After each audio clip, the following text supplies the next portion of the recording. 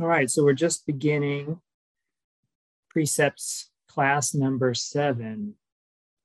And we just finished our 10 minutes of free writing, where the prompt was looking back through the first half of the year journey of precepts. What do you feel like you have clarity about? And what is there still confusion about? Would anyone like to share any tidbits and see if others feel the same way or differently before we get into our precept? Clarity, confusion, all muddled together. Yes, Leslie.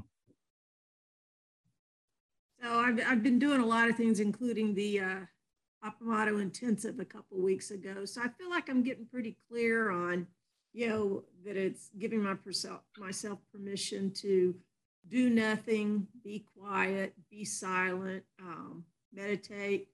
The part that I'm still cloudy, that still keeps happening, is what happens when I get triggered. And I'm getting better about getting triggered and getting having all the emotions, and sometimes I can slow down enough to anyway, but most of the time it'd be nice not to get triggered. So that's the part that I'm still talking about. Yeah, wouldn't it be great if we could just for once and all banish the triggers? Mm-hmm. Does anybody else relate to that one? Yeah.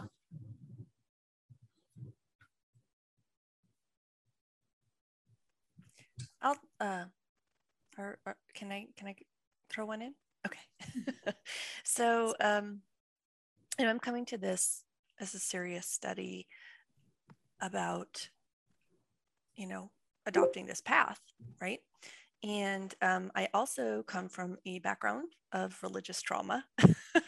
So for me, I like what I hear, and I like the practice, and I love the Sangha, and it resonates with me in such profound ways. But I'm also afraid of, I guess, what I'm cloudy about. I mean, what I'm clear about is this is right. This makes sense. It doesn't just make sense here. It makes sense for me to be doing this practice.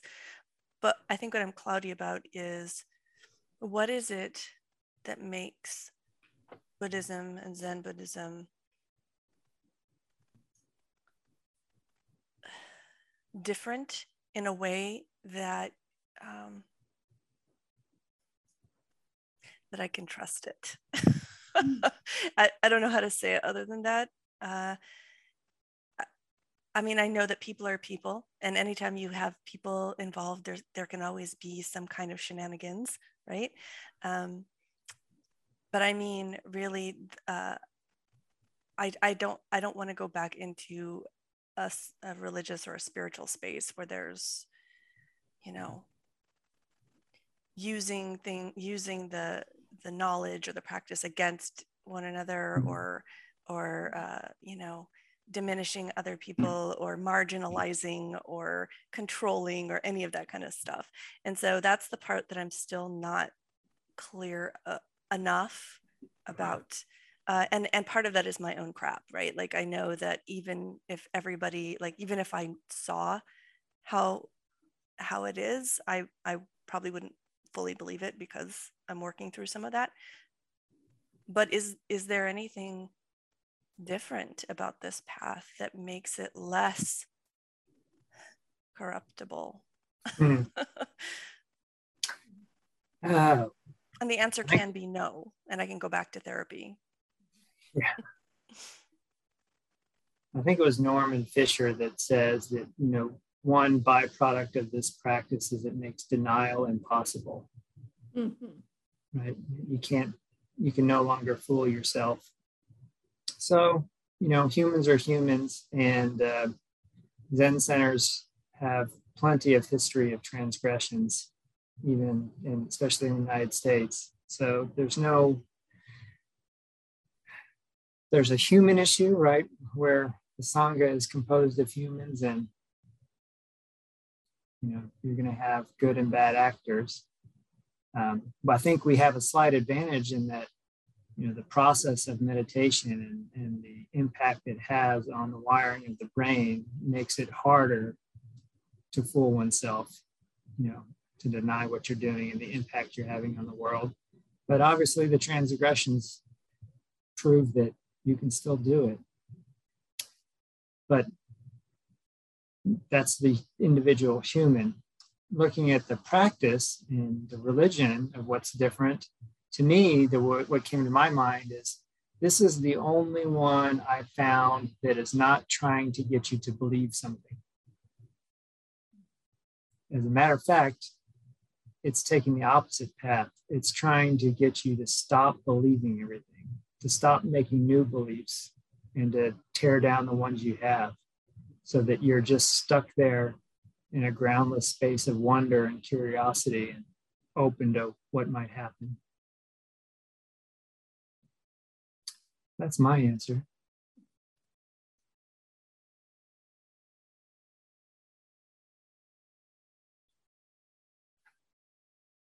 Clarity, cloudiness.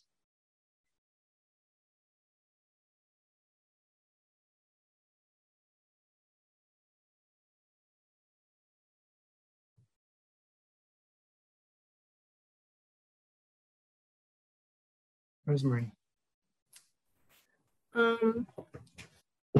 So I'm feeling clear in some of the previous precepts before the one we're talking about tonight. Treating people on equal ground. This was, there was a lot for me to work on in this one. And well, the holidays, you know, make that one. well, pretty, yeah. Rich. Then we'll call it it's rich and fruitful work. Actually, daily life shows me a lot about that in myself. And interestingly, too, in terms of treating people on equal ground, I tend to idealize people. So that's lifting people up, which means I'm putting myself lower, which means by doing that, I'm not really following or, you know, the path of this precept. So, you know, equalizing, you know, doing less idealizing and more, you know, appreciating myself, you know, equalizes that in terms of that precept too. So that feels clear. The other one had to do with equal ground and treating people with openness and possibility. I think I feel clear about that, trying to start with myself too, although that's harder, with everyone just at this moment, and that anything is possible going forward without thinking of, you know, the history that I might have with that person. That's cloudiness is our current work tonight. And that, you know, it's such a huge topic. And I did actually quite a bit of writing on it, but I don't think I feel any clearer in my relationship with sex. I ran up against my perfectionism and getting upset with myself about that. So just accept. That's it. Yeah, yeah, right. I should know this. I'm sorry, say that again, Todd. I said, you're feeling you should know this. You should be clear already. Something wrong with you? Yeah, that's a big one for me. And in general, just I should know, I should do, I should have it all together, and it trips me up all the time. I don't know that there's a precept on that particular issue, but it's one of mine. And yes, and it hit me up with this one on sexuality. So thank you. Thank you.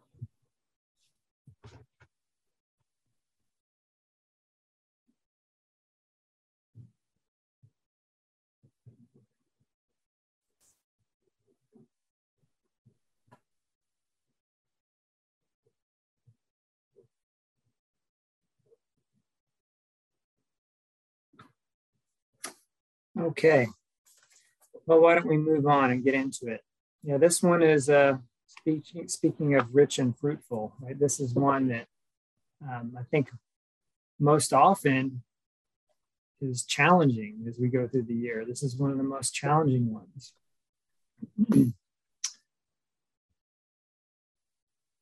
So I take up the way of engaging in sexual intimacy respectfully and with an open heart.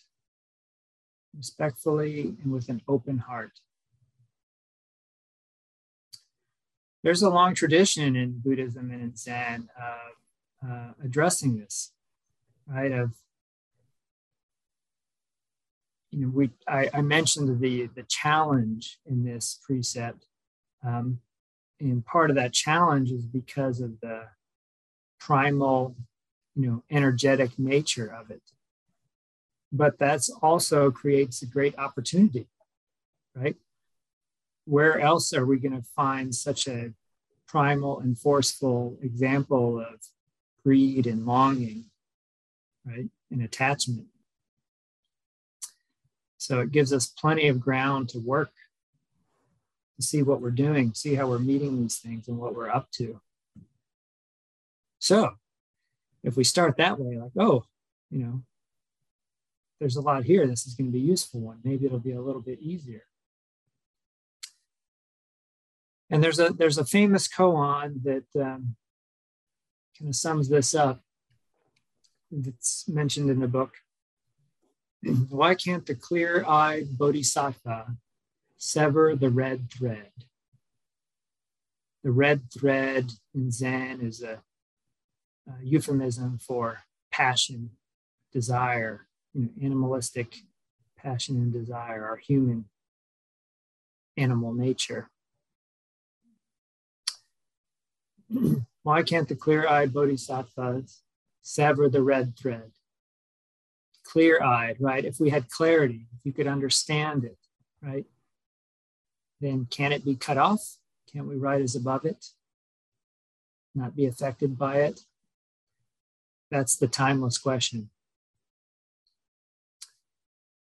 I'm going to read to you from John Tarrant from Bring Me the Rhinoceros. The idea here is that the red thread theme runs through everyone's life. The red thread is passion and sorrow, all the vulnerability and desire that link you to the world.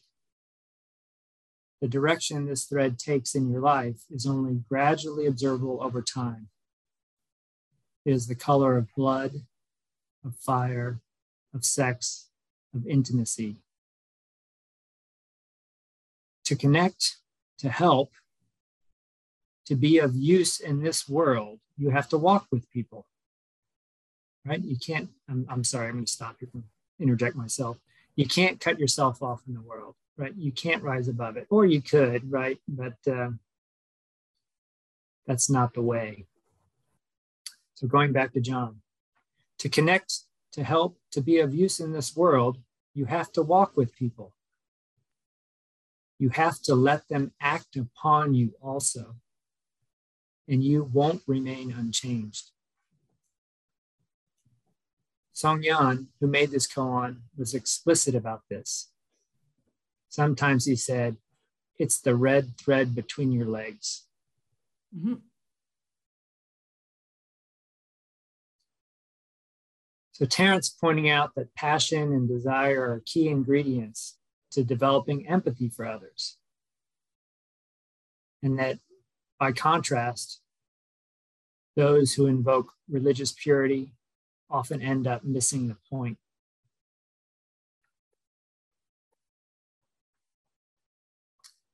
I take up the way of engaging in sexual intimacy respectfully and with an open heart.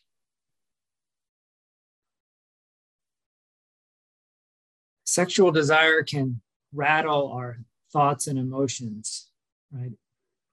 We were talking about triggers there, Leslie, a few minutes ago, right? Well, this can be really triggering, right? You can get your whole nervous system, your whole body, pulse, blood pressure, everything activated. It's one of the most powerful energies we can experience. You know, and from science, we know it originates in the hypothalamus, right? Our ancient reptilian brain, the same part that handles thirst and hunger, handles sexual desire. So fundamentally, you know, anatomically, it's part of the basic survival mechanism of our animal nature, along with food and water, the desire to procreate, the desire for sexual union. It's fundamental.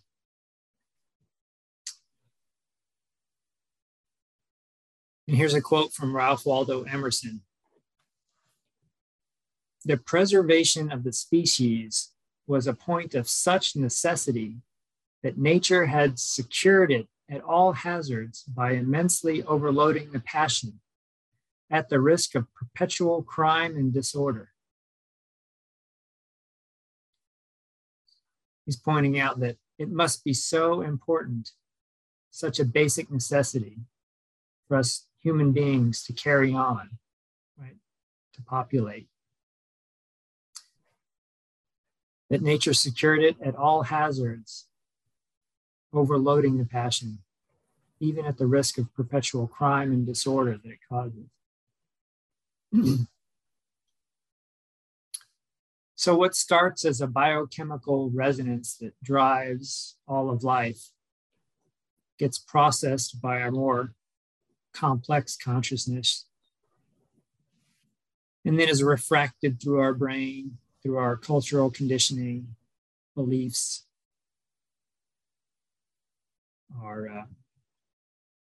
all our ancient twisted karma, right? So it starts out as this basic biochemical process, but then it bangs and slams against our religious upbringings, what we've been admonished not to do or to do, what we believe about ourselves. And it's hard not to get all wrapped around the axle and confused about what to do with it. So it's one of the experiences we can have the most confusion about.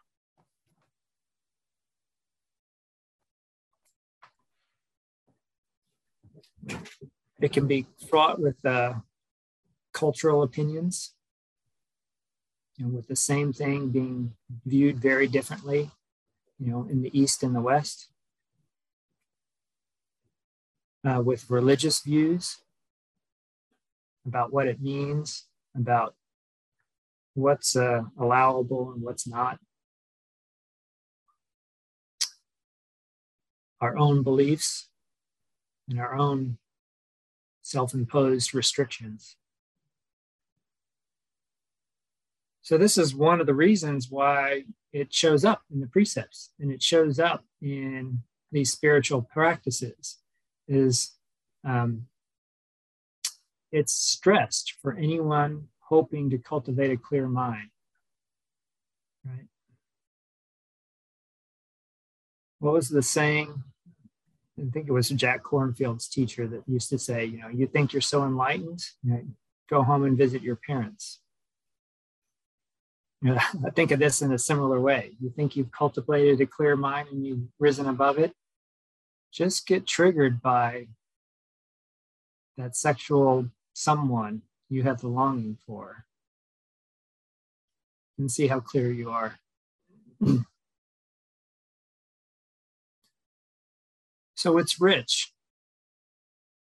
And depending on how we work with it, you know, this biochemical reaction that starts can lead to deep intimacy, you know, connection and union, or escapism, using the partner as an object to escape our daily life or our fears or thoughts, and like a drug. Or it can be used as an abuse, as a power play. All starts in the same part of the brain.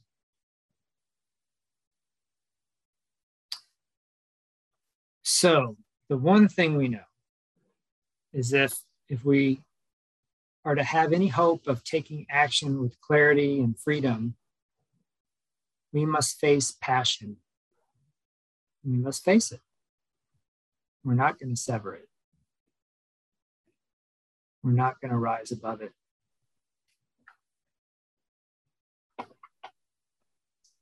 In monastic environments, this precept is often worded in such a way, here we're wording it as engaging respectfully and with an open heart, right? But often in monastic environments and many other religions, it's more of worded to encourage celibacy, right? As a restriction. Here, we're thinking about it as a way of meeting it respectfully and openly. We don't hope to quash it. We must investigate it and know it so we aren't confused by it. It's the same process as Joko's thought labeling and learning our own background conditioning in our own story making, the way we meet our experience.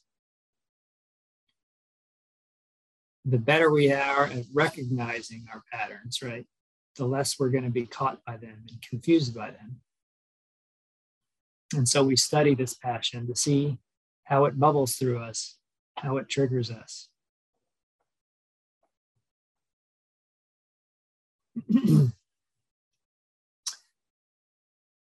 Going back to John Tarrant, desire burns at the core of life, and it's usually complicated. If you love me, then I don't love you, as Carmen sings. One spiritual solution to desire is to flee it. The idea is non-attachment, transcending the body and its feelings. An intellectual form of taking a cold shower. But trying not to think about what you want sets up an inner conflict and is not the same as freedom. Desire might be handled in another way, as a given. What you want is a portion of the world rising out of nothingness to meet you. It has its own purity just by existing. It's as real as the Sydney Opera House or a wombat. You can't transcend a wombat. Perhaps desire is necessary for I'm life. sorry, Todd, the what? Can't transcend? A wombat. He's just bringing out two things out of real life. It's as real as Sydney Opera House or a wombat, the animal. Oh. Yeah. You can't transcend a wombat. Perhaps desire is necessary for life and fundamental to empathy. You might find freedom by going toward the disturbing force rather than away from it. There is nowhere outside the body you can live. So you might find freedom within the body.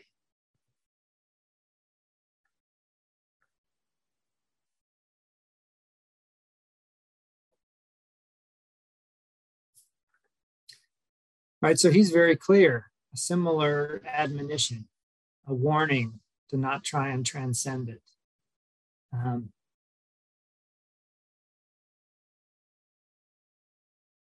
just had a thought of, and I like to tell you who says what or where they come from, but over the years, they're all just mixed together in my head.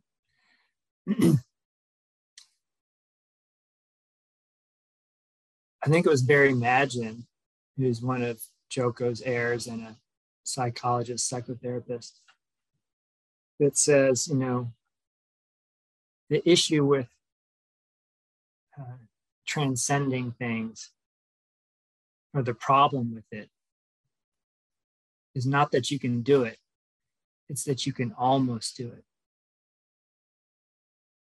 Looks like you can. You think you can almost get there. But then when you can't, the fall's much higher, much higher. So perhaps we shouldn't even start. Let's not get on that wagon thinking we're just going to transcend things.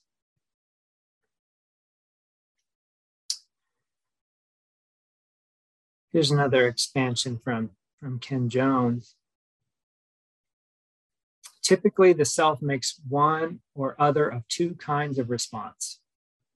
On the one hand, it may seek gratification by a mindless immersion in desire. Right? Let's just go in, let's party, let's desire.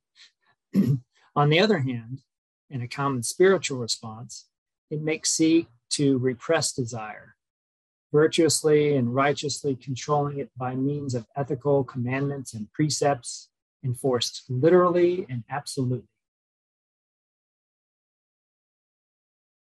Tarrant observes that the red thread is always tangled and resists the simplification of life into formulae. Erotic connection turns life upside down. And when life is too tight, turning things upside down can be a good thing. This koan resists the totalitarian impulse in spiritual paths. Everyone has some sainthood possible, and the unfolding of their goodness might sometimes be through transgressions, through what is wild and imperfect in them. The point of this koan might be found in truly living your life rather than living it perfectly.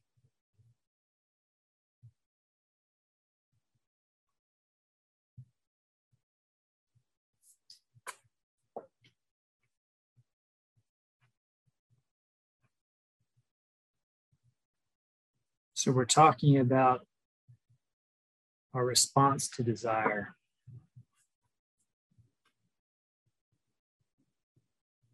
Religious background about desire, right?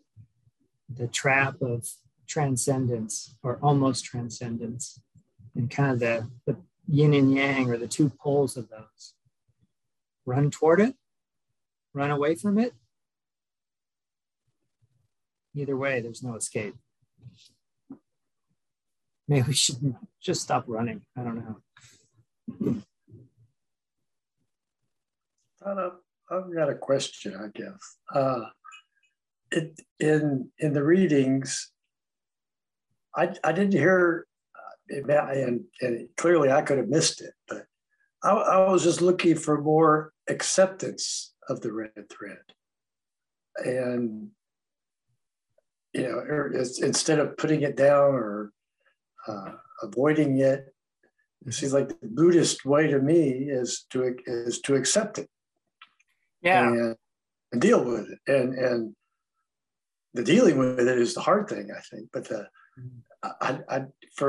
in reading it, I guess I didn't see a lot of the acceptance, and that's what again, my whole, I guess, theory of Buddhism and the precepts is you know, doing the right thing and accepting, you know, kind of accepting things and going from there. I don't know if I'm missing something or. I don't think. Go ahead. Yeah, I don't think we're saying anything different. I think I'm emphasizing where we start, and that people often get caught in a false dichotomy that, you know, there's one of two choices to be made, and kind of trying to dissuade people from that idea that there's not a dualism here. And where it's going is it's going to be there. And so how do we start to accept it and start to work with it? So I think we're going the same place. I was just really emphasizing the false dichotomy that a lot of people don't ever get past to start working with it. But I think you're right. I don't think there's as much talk about acceptance in this chapter, but I do think it's there. It maybe she's, you know, at this point in the book, kind of taking it for granted. But yeah, let's keep that in mind as we keep going, I think, and see if you start to hear it or not, and then we can discuss it. So here's an old koan about the old woman burning down the thatched roof hut.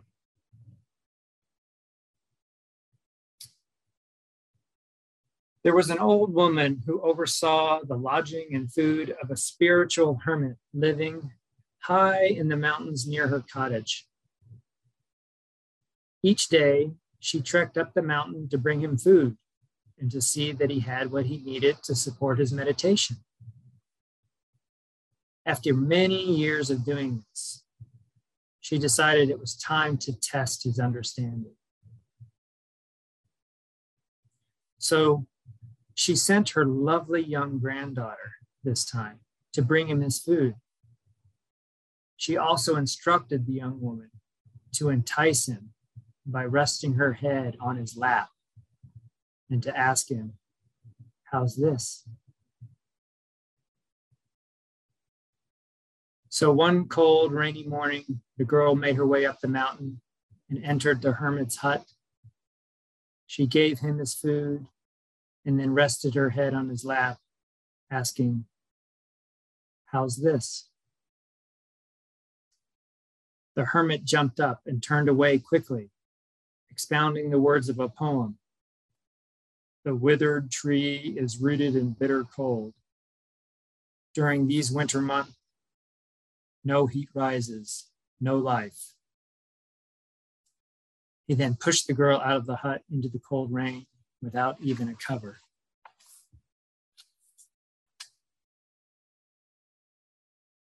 Returning to her grandmother's cottage, the girl relayed the hermit's behavior in the hut. The old woman exclaimed, "That good for nothing. To think I've supported him in his practice all these years, and this is the extent of his understanding. There's not even an ounce of compassion in him." The old woman traveled once more up the mountain and set fire to the hermit's hut, thus sending him down the mountain and into the world.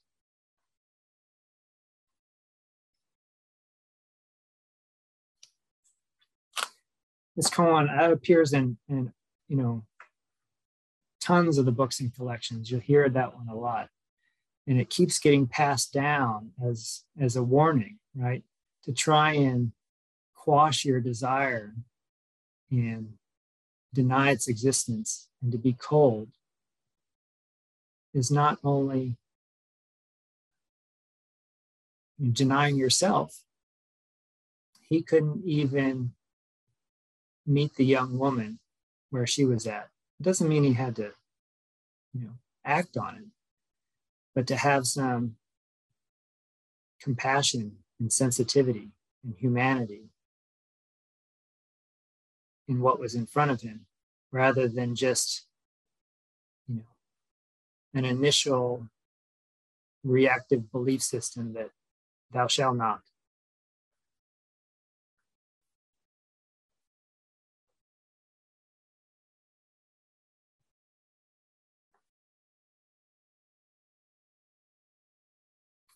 So we have to learn how to meet this.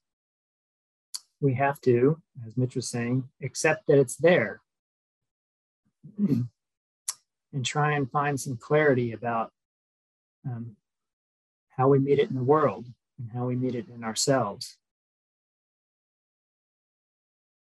Engage with it out of greed or manipulation or power play or anger can result in suffering, devastating suffering that's been made much more visible and apparent in the last 3 or 4 years, right? With the societal movement to try and raise awareness to the damage that it does.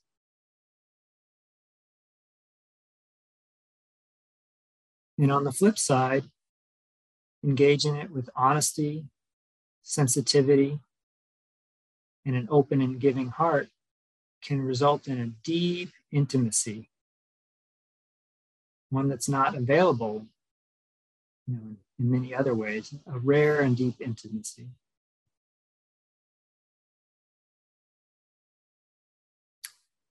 And so Diane Rossetto takes us into it more deeply by saying the way to work with this precept is not to determine the correct behavior in every situation.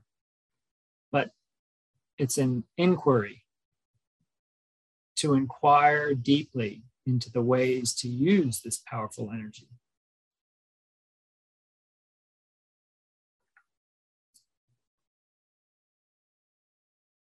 And one of the ways that she says is most useful to try and learn this is to start thinking about what misuse looks like, right? If we have trouble deciding what does the highest and best use look like, if that seems cloudy to us, well, let's talk about the opposite. What does misuse look like? So that's a key way we can discover this precept, is to explore what it might mean to misuse sexual intimacy.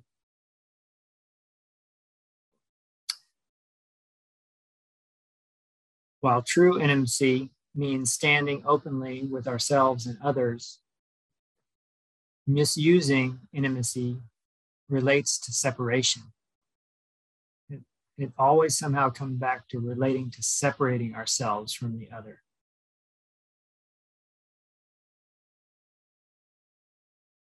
Whether that's simply thinking about what we want, what our needs are above anything else, creating a story which creates a separate self and the other as an object of our desire. She's asserting that most of the time, misusing intimacy somehow relates to separating ourselves from others. And that even in the most intimate embrace, even in the most intimate union, depending on its approach, it's possible to be distant and disconnected. Perhaps you're just performing an act with an object, one that you've coveted.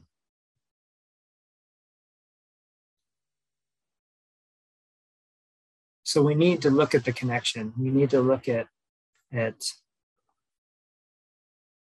how we're defining self and other and object.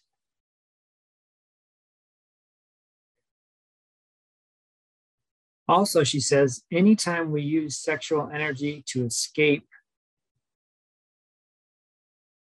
or alter our experience, our present mind state, we're avoiding life as it is. Anytime we use sexual energy to escape or alter our experience, that is our present mind state, we're avoiding life as it is.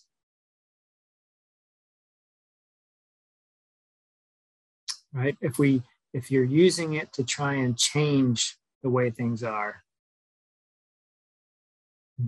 that's a red flag. That's a warning.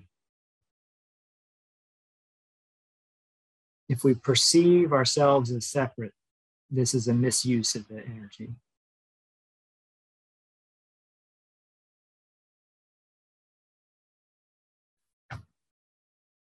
But working with this precept can help us understand our patterns of thinking and feeling related to sexual intimacy.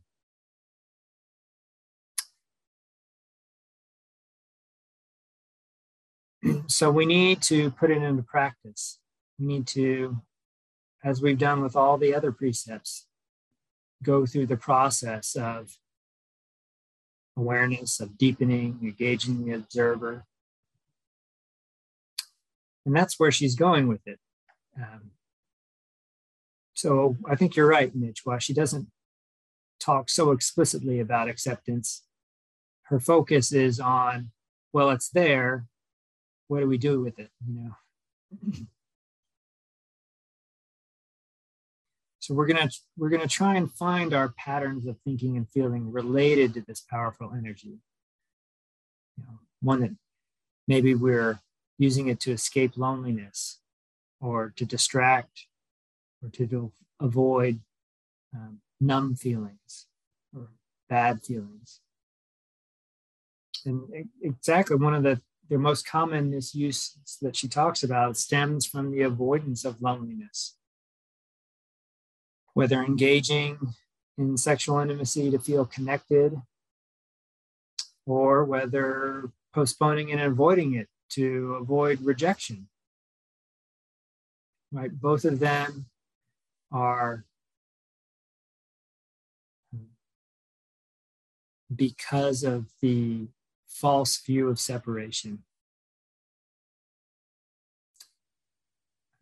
Stephen Mitchell in the Tao Te Ching says, hope and fear are both phantoms that arise from thinking of the self. Hope and fear are both phantoms that arise from thinking of the self.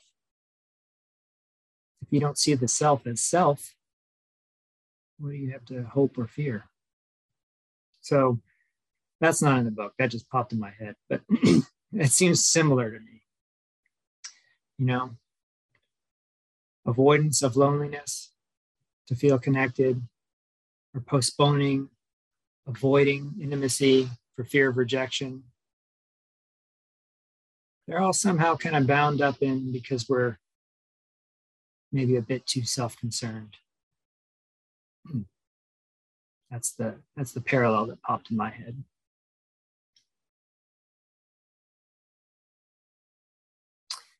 And the author, Diane, talks about, gives a specific example herself about her loneliness during her post-divorce and raising her children, and that as she studied it, she noticed how that for her, she wanted to fulfill this yearning to be wanted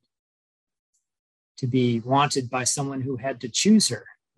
She was surrounded, she was lonely, but she was surrounded by her family, parents and children, but none of them chose her. They just had to be there. She had this yearning, wanted to be wanted by someone to choose her.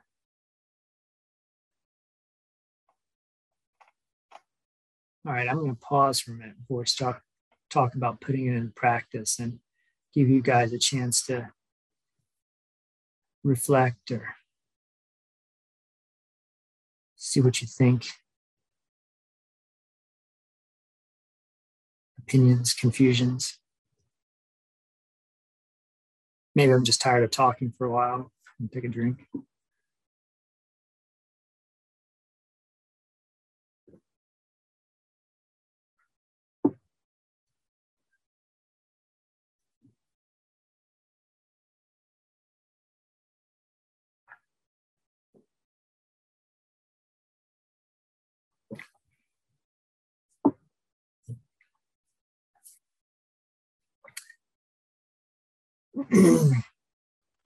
Maybe I'll just regale. Go ahead. I was just going to ask. So this is it's hard to really understand, I guess, if we're focusing on non-attachment, right? Like that, if a non-attachment is the practice, and yet this is something that this kind of intimacy like builds attachment, right, to at least one other person, right? Mm-hmm. And so and often the progeny of that, right, that relationship, you're attached to them. So I mean, there is this kind of I mean, it's like we're making it harder for ourselves, right? By to be unattached, you mean? Yeah. Making it harder. Okay. Yeah. I just want to make sure I understood where you're going. Yeah. So I mean, I totally get the idea that we don't want to, like, this is who we are, right? We're physical beings. We have this, it's innate. But to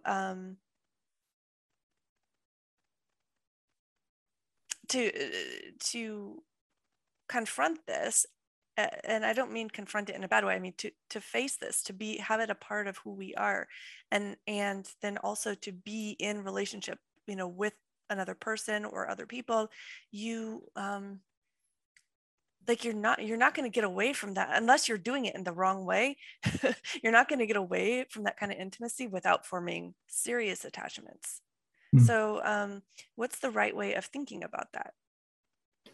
Oh, well, I don't think our goal of our practice is to avoid attachments. I wouldn't say that. I mean, I know why you're saying that, because Buddhism talks about it kind of in that way, but I don't think that's how it's to be taken. We just don't want to get attached to our attachments. We want to hold them lightly, right? We want to see them clearly.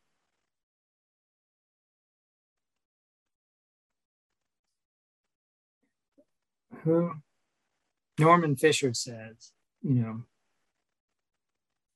good Buddhist practice, I'm paraphrasing because I can't remember this stuff, but a good Buddhist practice, one that's rooted in the teachings, makes us much more human, not less so.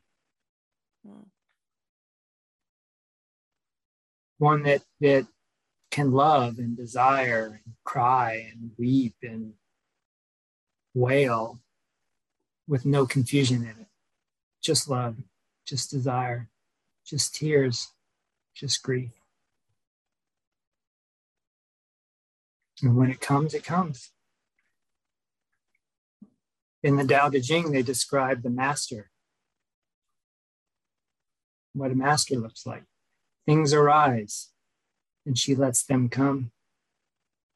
Things disappear, and she lets them go. When her work's done, she forgets it. That's why it lasts forever.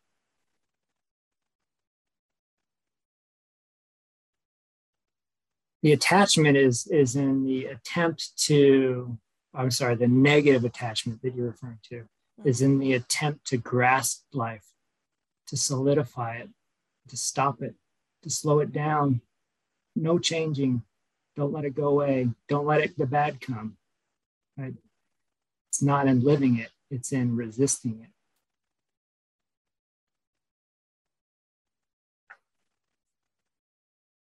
Thank you.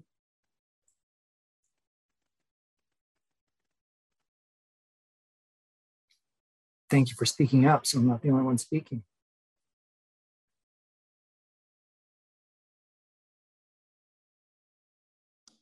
Yes, Rosemary. Yeah, I just wanted to say I appreciated your acknowledging this. It's a challenge to talk about and to grapple with. And I think for me, coming from a very Catholic background growing up, and a family, this wasn't, nobody was it was the 50s, nobody was discussing this. I don't think I've ever been in a group discussion about it. So, ever. So, thank you for saying it's a challenge. Validating my experience.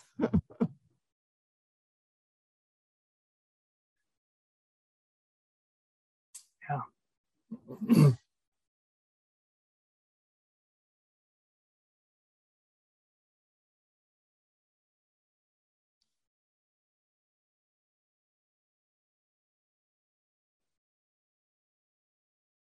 All right, let's move on.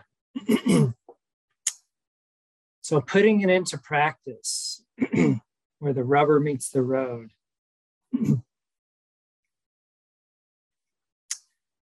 So like we do with all the other practices of working with the precept, we begin with awareness.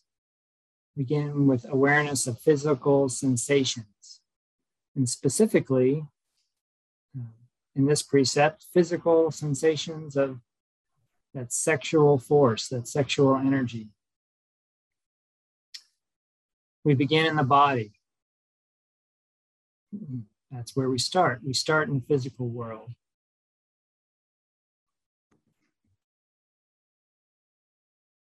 Okay, I was like, oh, there's I was putting a connection together, something that happened earlier. It was about what Leslie was saying at the very beginning about being triggered. Right? So it's like that. It's like the being triggered, where when you're triggered, where do you begin? You go all the way back to the physical world. That's where you spend your time. That's where you start when you're triggered. What does it feel like? What does my chest feel like? What does the blood flow in my head feel like? my stomach.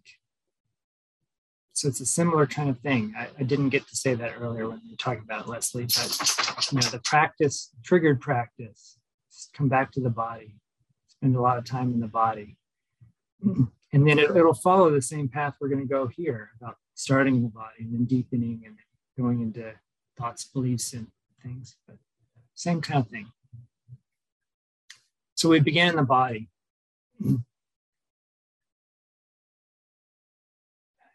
She, of course, invites you to sit quietly and still, to bring awareness to the body, to do a body scan. And then, like what would be called a probe in Hakomi, right? We're going to throw a little pebble into the pond. My dogs are coming and going. Throw a little pebble into the pond. So she instructs you to bring in an image, bring into image, any word, sense, or image that excites you sexually. And then notice immediately, do you judge that image, word, or thing as good or bad or indifferent? What judgments do you have about it? Notice any changes in the body, your respiration rate, pulse, blood flow, you feel flush, or maybe you feel nothing. Maybe you feel dead inside. Maybe you wonder why you don't feel anything. We're just noticing. We're bringing this non-judgmental awareness, the mind of the observer, to what happens. And then we deepen this body scan, progressing through various bodily areas, working from head to toe.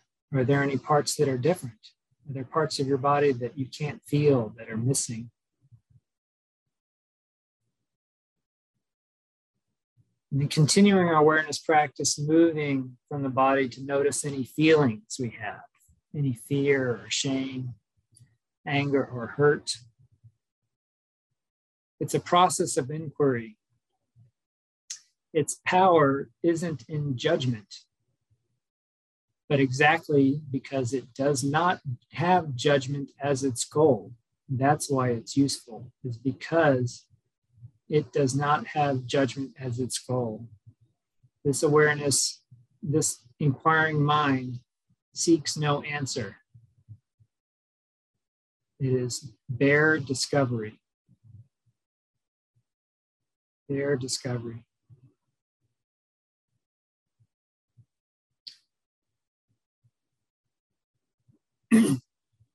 And then as a result of this, we can bring into awareness what thoughts and beliefs we associate with sexual energy. We can start to see those judgments. Do we feel fear? Do we feel shame? What emotions come up? What thought reactions we have?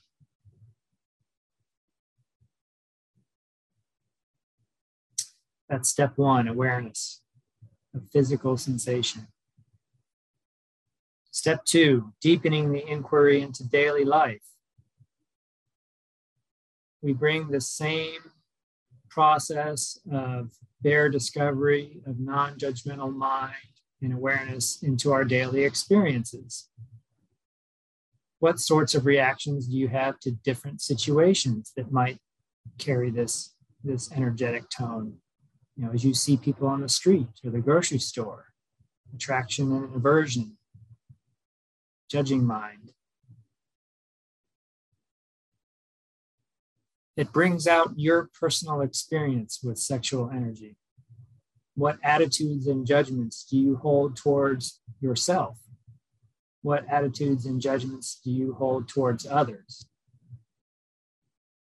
Perhaps you see someone in public that you find attractive and you immediately think, oh, I shouldn't be attracted to them. They're such a different age than me, or they're such a different whatever than me, race, color, creed. These probes, we bring we use daily life as our Hakomi probe that's dropping the pebble into our pond, every time we turn a corner. We try and notice what's up. What are we up to?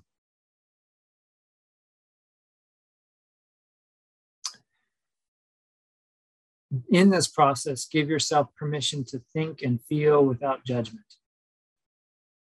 We're looking for patterns of how you meet your experience.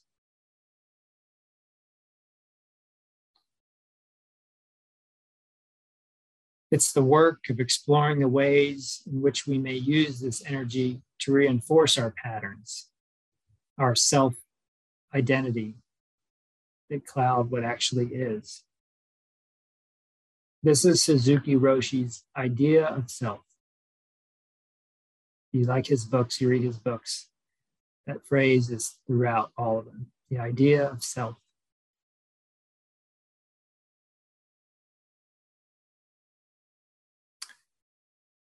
We can use this precept to see how we spin out the fantasy of a separate self by using sexual energy, right? When you see the other, that triggers that. What idea of self does it reinforce in you? Oh, I'm too old for them. I'm too XYZ now. So what are your thought reactionary patterns? How do you meet this energy? What's your ancient twisted karma? Your conditioning? Put simply, who do you think you are?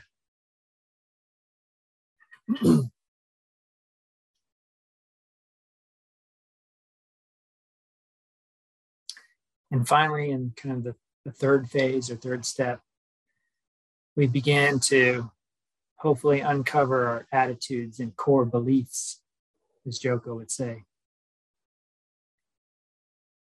We began in the body, and then we engaged the observing mind to uncover what takes place in the mind around sexual energy. And then next, we deepen the inquiry to how our attitudes about sex can be used to reveal deeply held beliefs.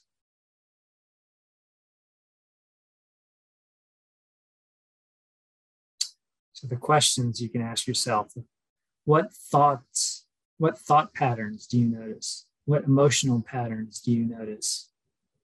Do you connect sensuality with a specific thought or emotion? What beliefs or core beliefs about yourself or other might you have? Do you connect this with closeness?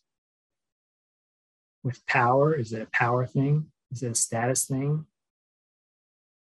With love? Do you connect it with safety?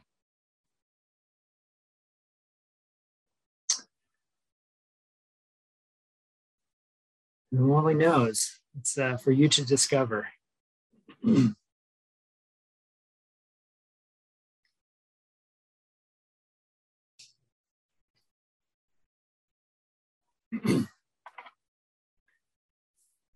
So that is engaging in sexual intimacy respectfully and with an open heart. I like, Diane often has her students reword the precepts in their own words, however they like. And part of that, for those who are interested in doing the precept ceremony for basically form at the end of this process, we'll talk about it more as we get closer. It's voluntary. But for those who want to go through a ceremonial way of saying, yes, this is what I want to try and do, we do the same thing. We'll ask you to, before you go through that process, to write these precepts in your own terms and what it means for you. And here's one that's in the book that she put in from one of her students about this precept. I take up the way of stepping into sexual intimacy, not only naked in body, but in heart.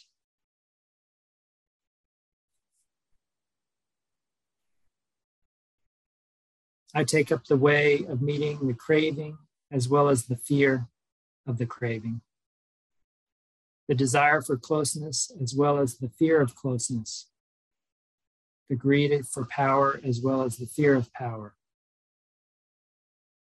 the escape as well as the union.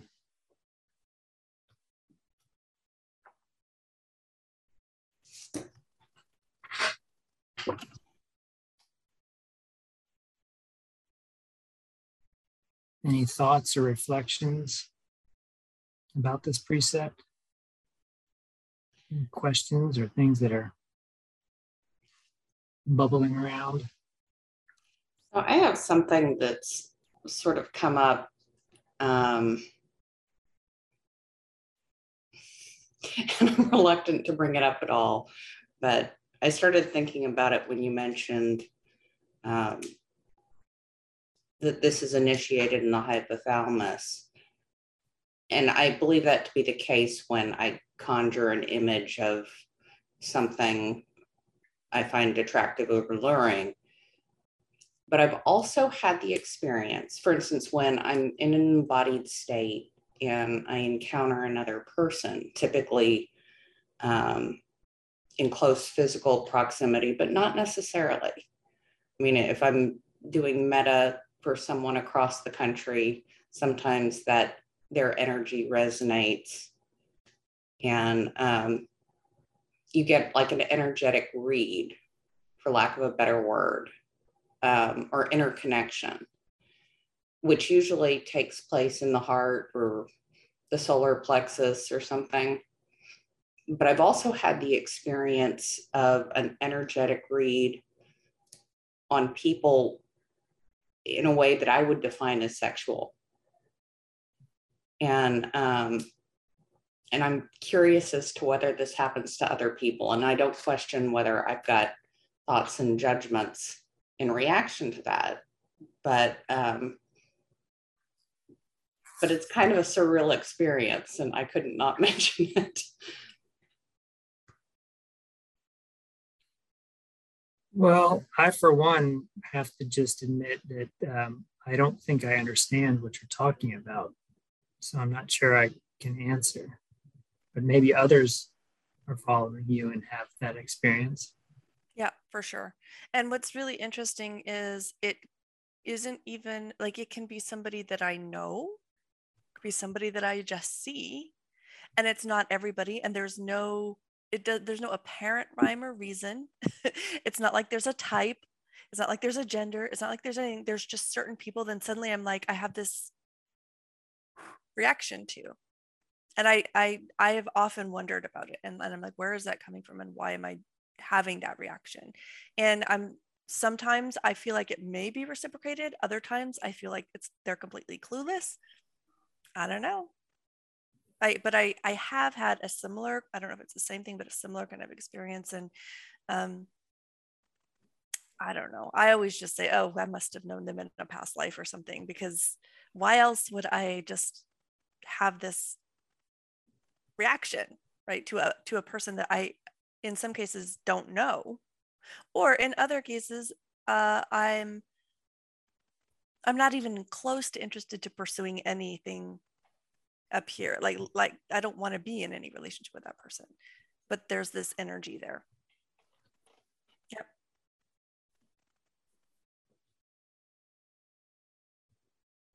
And thank you for actually speaking about it, Heather. Appreciate it.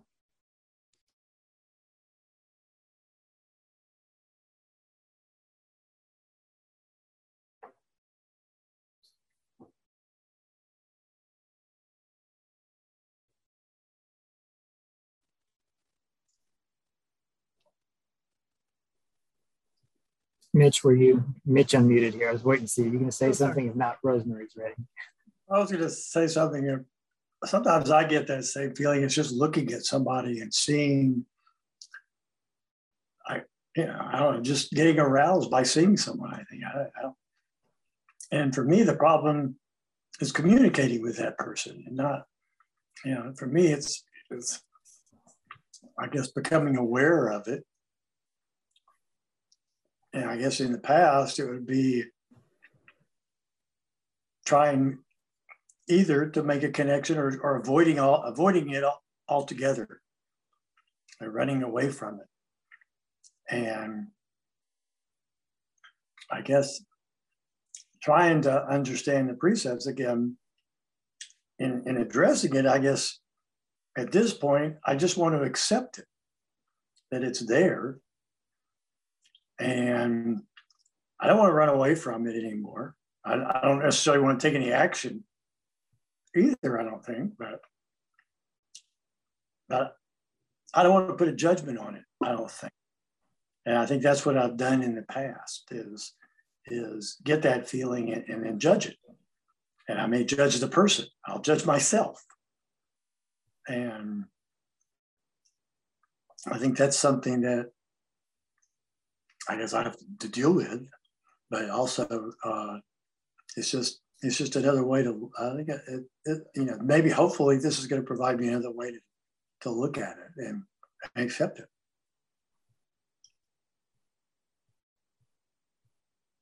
I'm done. Thank you, Mitch. Thank you. Rosemary? Yeah, I was just going to say the observations that Diane was recommending, and all of the, it was seeking no answer. That's the big challenge for me. Is not to be looking for what it means, or just stopping at the observation for now anyway. Right. And because it seems like this precept, and probably all of them, will be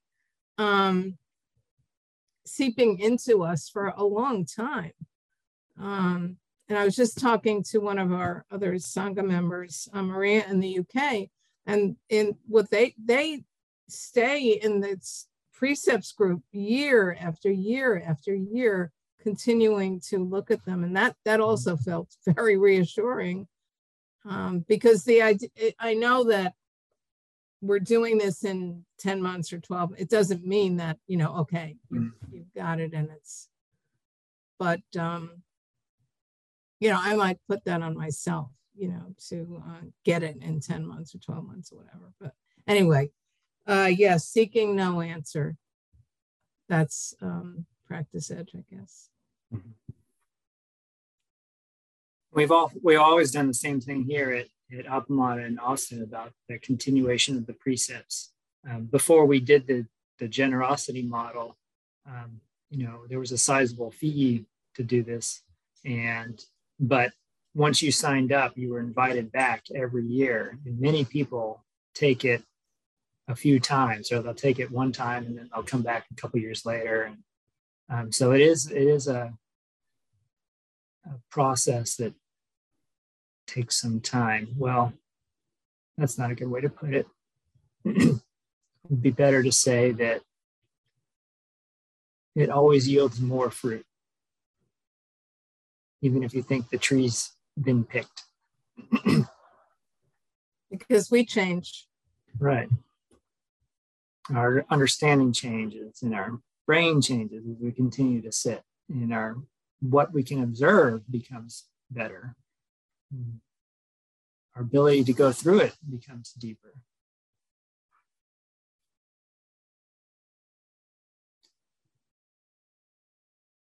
Okay, one last thing, and then we're wrapping up. So, given that it is mid-year, part of our process is going through the learning record. So hopefully you haven't forgotten completely about the learning record, right? And that hopefully every month you're trying to make these observations of what you're experiencing in life and how you're meeting it. And part of the learning record, and we haven't looked at it for a while, but there is these part B1 and C1. So these are to be completed halfway through the course. And we're just about there. This is a good time for you guys over the next week or two to do part B1 and C1. These are opportunities to take stock. So you go back and you review all the evidence so far, the evidence being the observations that you've made, the detailed observations you've made in the work samples. And then in part B1, there's a little process to try and interpret it, to try and see what you interpret, what you've made of the first 6 months of your observations and your learnings. And that's done in the terms of the dimensions of the way of awakening, which are the end of the learning record. If you've forgotten what those are, there's dimensions of awakening. So you can use those as your prompts to try and help you interpret what you're seeing. And the aspirations for learning in part C1 that you, as you express them at the beginning of the course. So this won't take you long, you know, might be good to take half an hour or 40 minutes at some point in the next week or two and go back and take stock. This is why we do the learning record. It's because we tend to forget all the little observations that we've made, little insights that we've had, and think they amount to nothing. But if you go back and see the arc of them, you might have a different feeling.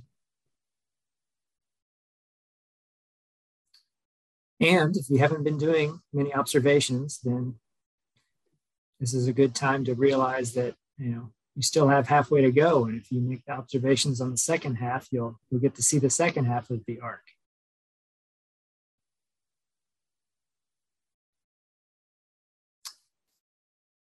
So that's it for tonight. Thank you for joining us and for your willingness to engage in this uncomfortable and challenging topic. You're speaking up and you're offering your reflections, I know is so helpful to everyone else. And it really makes the process. So thank you for your willingness and your courage. I think this is the hardest one. So if you survive this one, you'll probably survive the rest of them.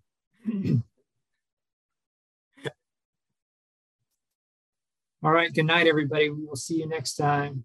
Thank you, Tom. Thank you.